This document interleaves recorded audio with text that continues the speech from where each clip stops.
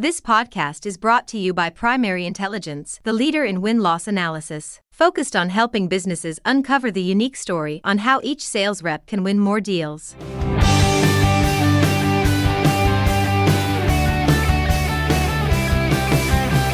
Hey everyone, and thanks for joining me on another rousing edition of Sales Intelligence Weekly, brought to you by Primary Intelligence. I'm Ryan Queller. Product marketing has become a crucial function for B2B revenue teams. That is like the no dust statement of the year, maybe. And it's a very, very young year, but that might be the statement of the understatement of the year, the obvious statement. Product marketers play a key role in understanding your buyer needs and providing insights that help each sales rep improve their win rate and create better experiences for buyers. Product marketers are constantly researching, defining, and communicating the position of the product.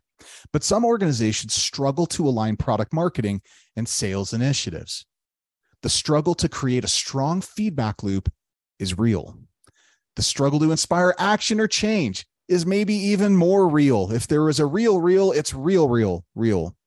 So if you're a product marketer, how do you take your learnings, your insights, your research, and use these things to create alignment with your sales and the rest of your organization? Let's chew on this today. Joining me on today's episode is Alin Bader, Head of Product Marketing at Bombora. Alin, welcome to the show. Hi, thank you for having me today. I look forward to chatting. Absolutely. So before we hop into this, we have a tradition here at Sales Intelligence Weekly, and that is to learn a little bit more about our guest on the show. So before we get into the meat of the conversation, tell us about you. Tell us about Bombora. Yeah, absolutely. So I've been working full-time in digital media now for over 10 years, initially starting out in sales myself at a company called Patch, which was formerly owned by AOL. So there I quickly learned that while my call times might have been longer than those and other members on my inside sales team, I was more interested in the post-sales support side, where I could consult and upsell our clients on a regular basis. So I pivoted into account management, and that led me to Pandora. And that's where I was able to gain exposure to product development and marketing teams, getting to help execute some really cool and first-to-market digital media experiences for major national brands like Anheuser-Busch. This naturally led me to product marketing. I wanted to learn more. I was super excited. And this allowed me to merge my interpersonal and technical skills that I developed with more creative work. I moved over into ad tech from there, where I was able to expand that knowledge again and learn more about programmatic specifically and contextual technology, as Google announced that they'd be deprecating third-party cookie, which has been pushed down the road. But at the time, it was very hot. So contextual is all the rage.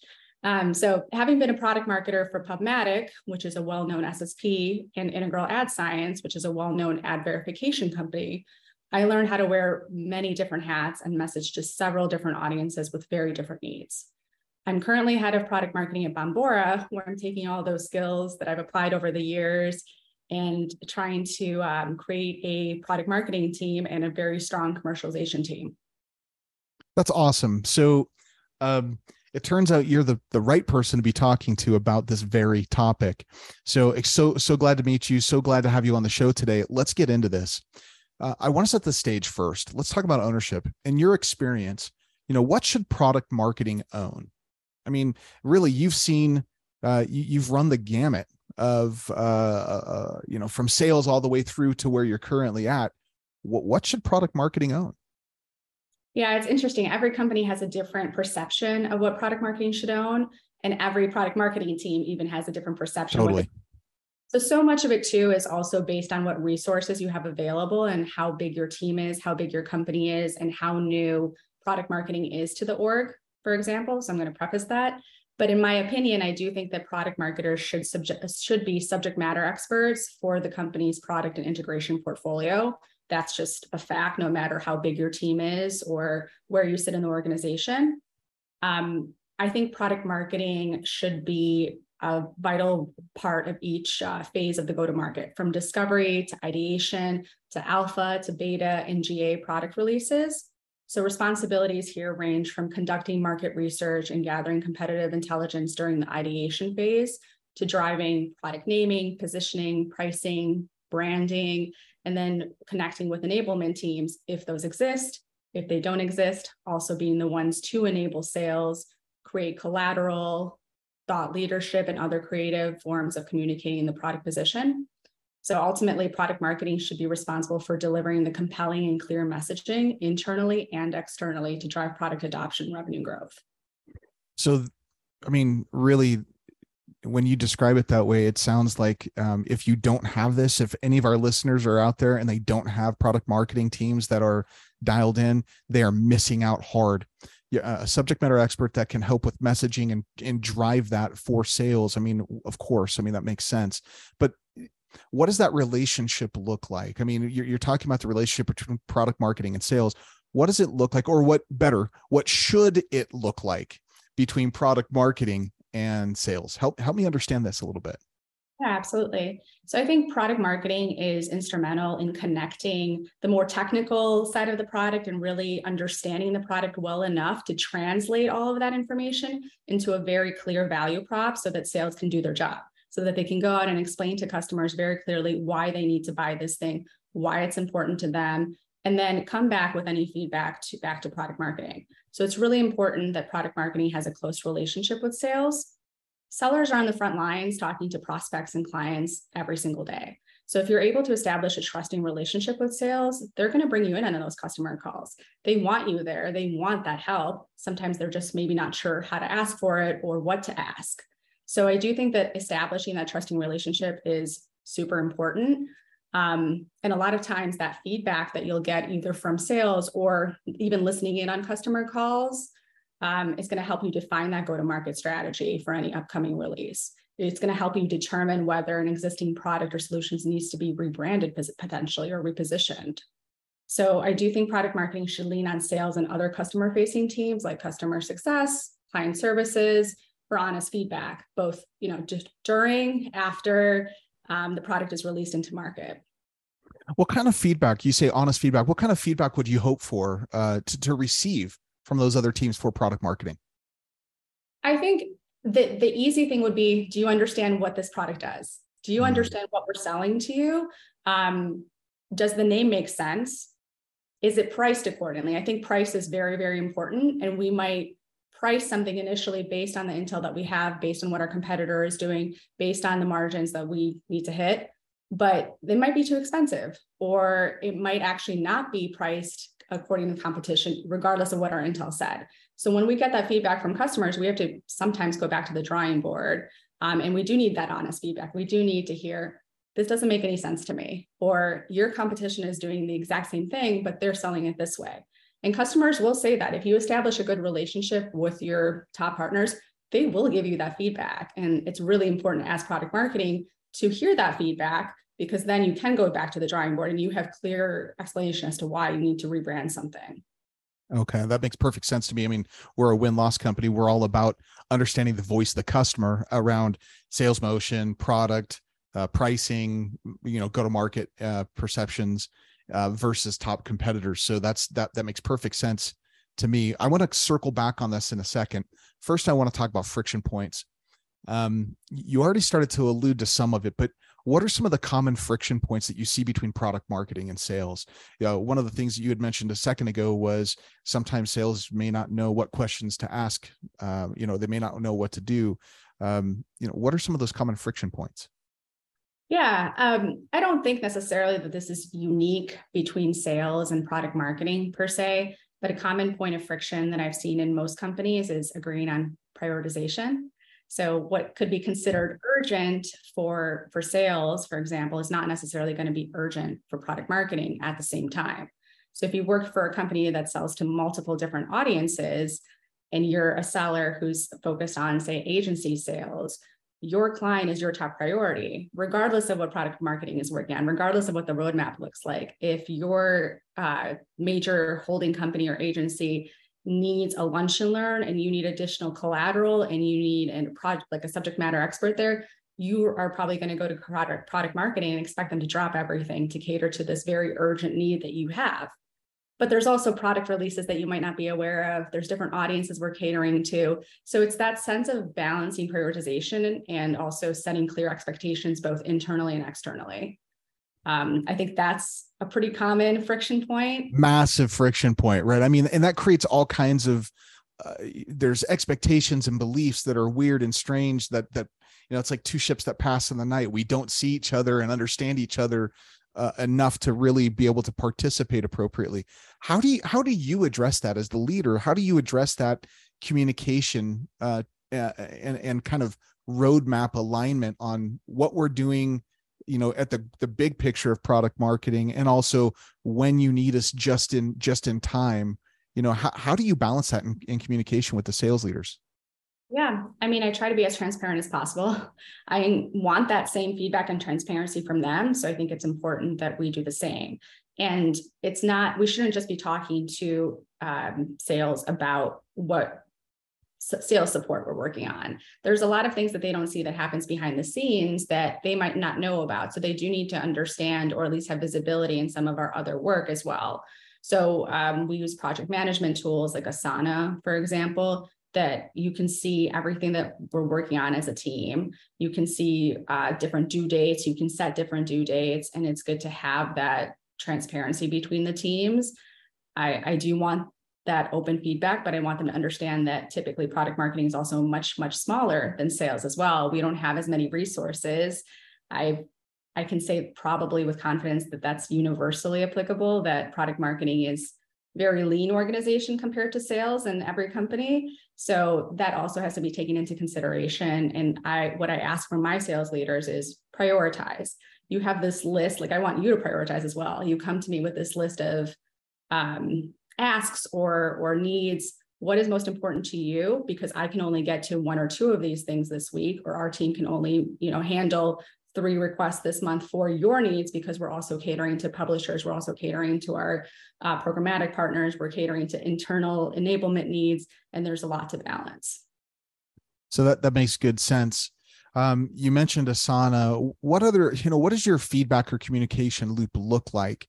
Are there other tech or tools that you employ?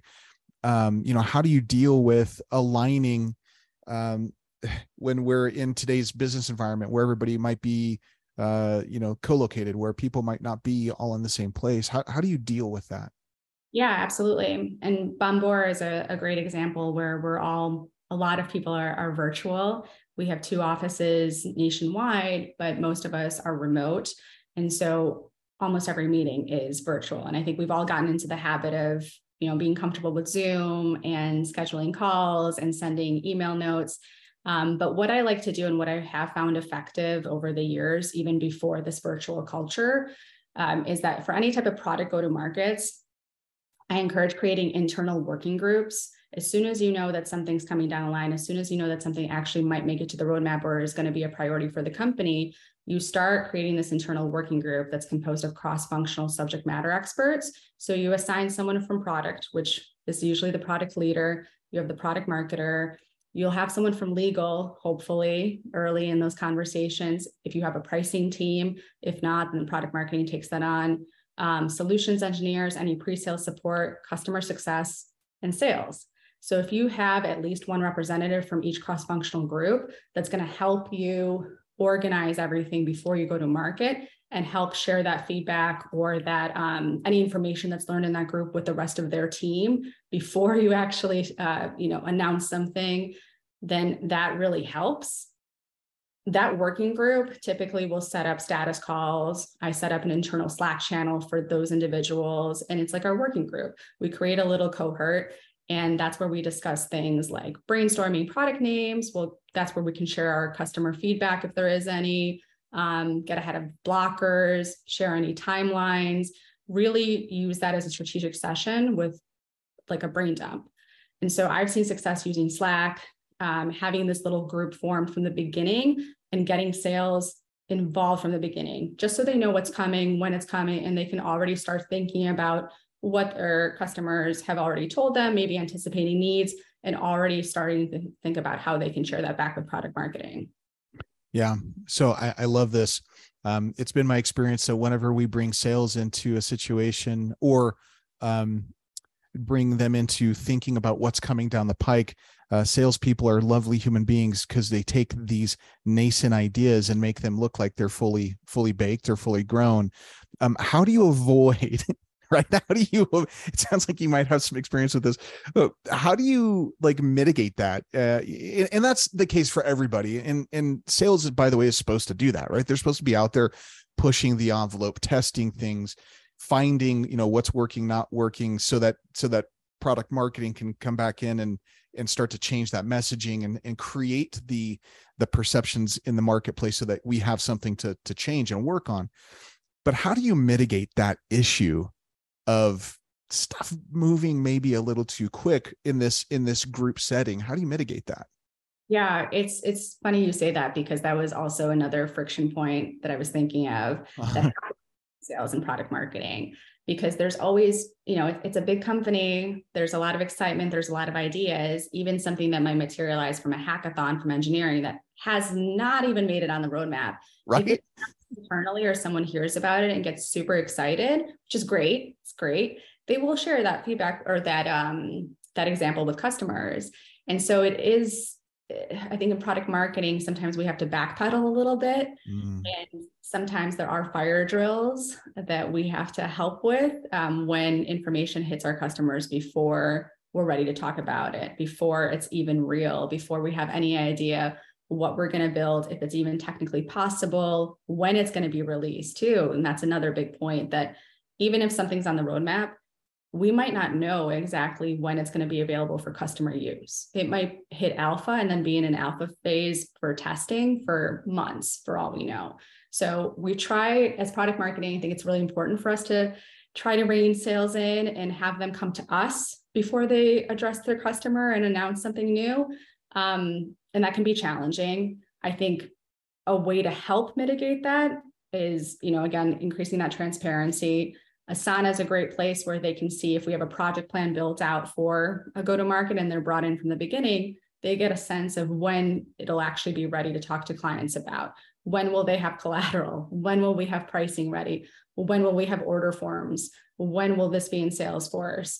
And it's a great tool to help, but I don't think it solves for, that can happen out of excitement from sales. So it's a growing pain that we're learning how to deal with time. Well, that's almost a trick question, because we're talking about humans, right? And this is like the problem since the Stone Ages, I'm assuming. When somebody gets excited, it gets out there. And by the way, if you figure it out, would you please let me know so we can employ that learning? Yeah. Thanks. So, I'm sorry, go ahead. I was just going to say, I do think though, we can sometimes use that as an opportunity, that if, say if a seller goes out and talks to either a prospect or an existing client about this new product we're going to release or new integration, and that prospect is super excited about it and ready to go tomorrow, that's a great opportunity to keep that prospect engaged for when it actually is ready to go and have them be first to test it. If we do an alpha or beta trial, get that prospect engaged from the beginning, get them excited, and then use that as an opportunity to engage them about something else that we actually know is going to be on the roadmap, about things that we actually have collateral about that we need to sell. So we can use that as an opportunity. It just sort of depends on who you're talking to and what you're selling or what you're pitching to them. So love that, right? And what a wonderful way to unagi that from a problem into an opportunity. Well done, my friend. I want to go there. You just mentioned something. So, when we have these new things or even old things, and we're trying to understand what our customers are thinking, feeling, with our product, with our company, how do you go about collecting buyer, customer, sales feedback? How do you go about collecting this feedback? Yeah, I think there are a lot of ways to solicit feedback, but it doesn't always mean that you're going to receive responses or that they're going to be quality. So I found that tools like NPS or customer advisory boards or QBRs are really good ways to receive unfiltered and structured feedback from customers. And typically that is what sales and customer success leads. So they'll either pull in product marketing or share the voice of the customer input afterwards, which is very helpful. But if product marketing is not able to join those calls, we also are able to listen in on Gong. So we use Gong at Bombora, and it records and transcribes and analyzes sales calls specifically. So we'll listen for common themes, pain points, anything that can help us understand customer needs, and then use that to tailor messaging to address those needs. Similarly, the participation in alpha and beta opportunities, which I've mentioned a little bit earlier, that provides a great way for us to gather feedback before we go GA. Before we release something into the wild, if we're able to get that user feedback, either from user experience interviews or from as part of those beta requirements, you can learn a lot from someone who's testing a new shiny toy. Yeah, and typically when they're testing the new shiny toy, they're really excited to provide that feedback because they know it's a new shiny toy. Yeah, so love that. Gong, conversational intelligence is kind of a burgeoning market and tools. That is amazing work, right? We use that as well. In fact, we integrate with Gong to get that full end-to-end play, right? Front end sales process. What are they talking about on the front end? And then what's driving their decision on the back end? That's primary intelligence. And it's having that 360 vision into what's happening from the customer perspective. Amazing. So I love that. So, okay. So we've talked about feedback and communication. We've talked about alignment between marketing and sales. We've talked about collecting that feedback. How do we get buy-in? Okay, so let's get down to the nitty-gritty here. How do we get the buy-in from sales, from product marketing perspective? I think that takes a little bit of time because again, you have to establish trust, especially if product marketing is a newer function in the organization. The sooner you bring in sales, the sooner they can get visibility into your go-to-market plan, and that full, even if something's not set to release into the wild until 6 months from now, it's really good to get them to understand your vision, that once this is live, you plan to have press that accompanies it. You plan to have case studies. You plan to do webinars and a lot of co-marketing to push this out. They'll get more excited about your vision. They can also feel like they're providing feedback from the beginning, and that they're also bought in if they agree with the positioning that you're, whatever you do for the product release. So if you're meeting their customer needs and you're providing them with helpful collateral or tools to help them sell and explain the value to their customer, I hope they'll be bought in, but it takes time to establish that trust. Trust. My gosh, for listeners that have listened to every episode of Sales Intelligence Weekly, trust seems to come up in almost any conversation that we've had about in any direction. Trust is the core of almost everything. That is such a fascinating thing. How, from your perspective, you mentioned a couple things that build confidence and trust, and that's results, right? So if we're meeting the customer need, if we're producing the result to help them get the sale, if we're doing those things, hopefully they'll be bought in. How do you build trust? Just person to person. How do you do that? In product marketing, and me especially, I need to feel comfortable with the product that we're trying to sell and build. I need to be able to describe it to an engineer, as well as be able to describe it to an ad ops person, to a CMO, to a CSO. So I need to have that full vision of the product. And when your seller can see that you know the technical ins and outs of whatever is being built or whatever already exists, they know they can bring you in and rely on you as a subject matter expert or someone who can help them, better refine their story. And they don't have to focus on all of the little details. They can focus on the bigger picture and really understanding what their client needs and how to sell it. So I think establishing trust, I do that through my technical knowledge, through, listening and then proving that I've listened to what, sales has come to me with, what their needs are, asking them directly, what do you need? How are we doing? Kind of soliciting quarterly feedback as well for the team. What's going well? What can be improved?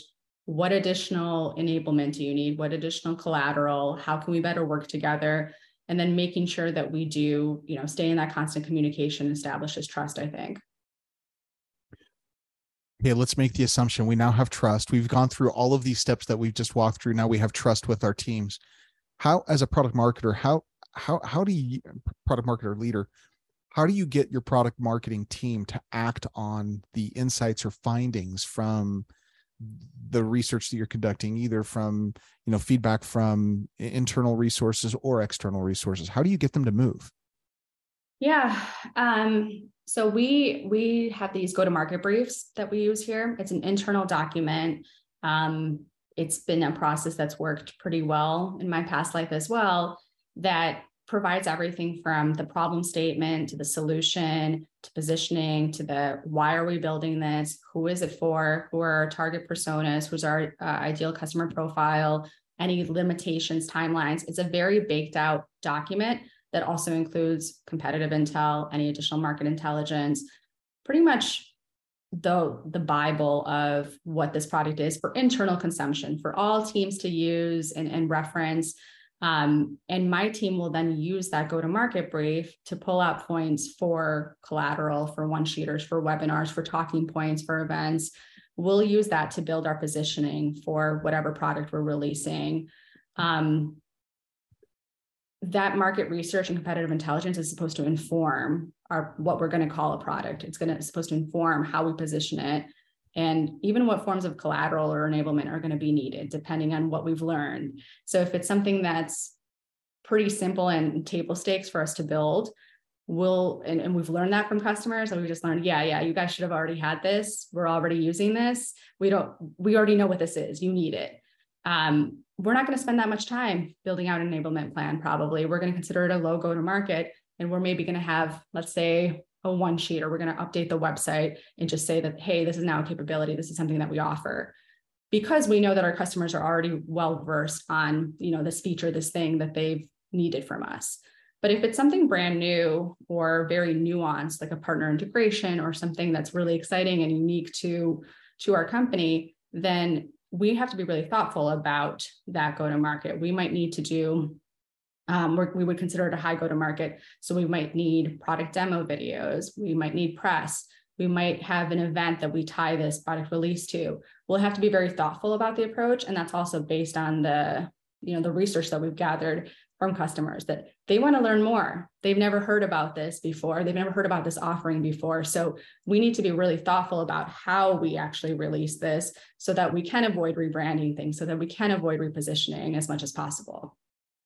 So there's a difference between, say, rebranding and tailoring in the moment, right? So a major difference. And I understand that avoiding rebranding, my gosh, the lift and the cost and the cycles that it takes to do that sort of thing it's painful.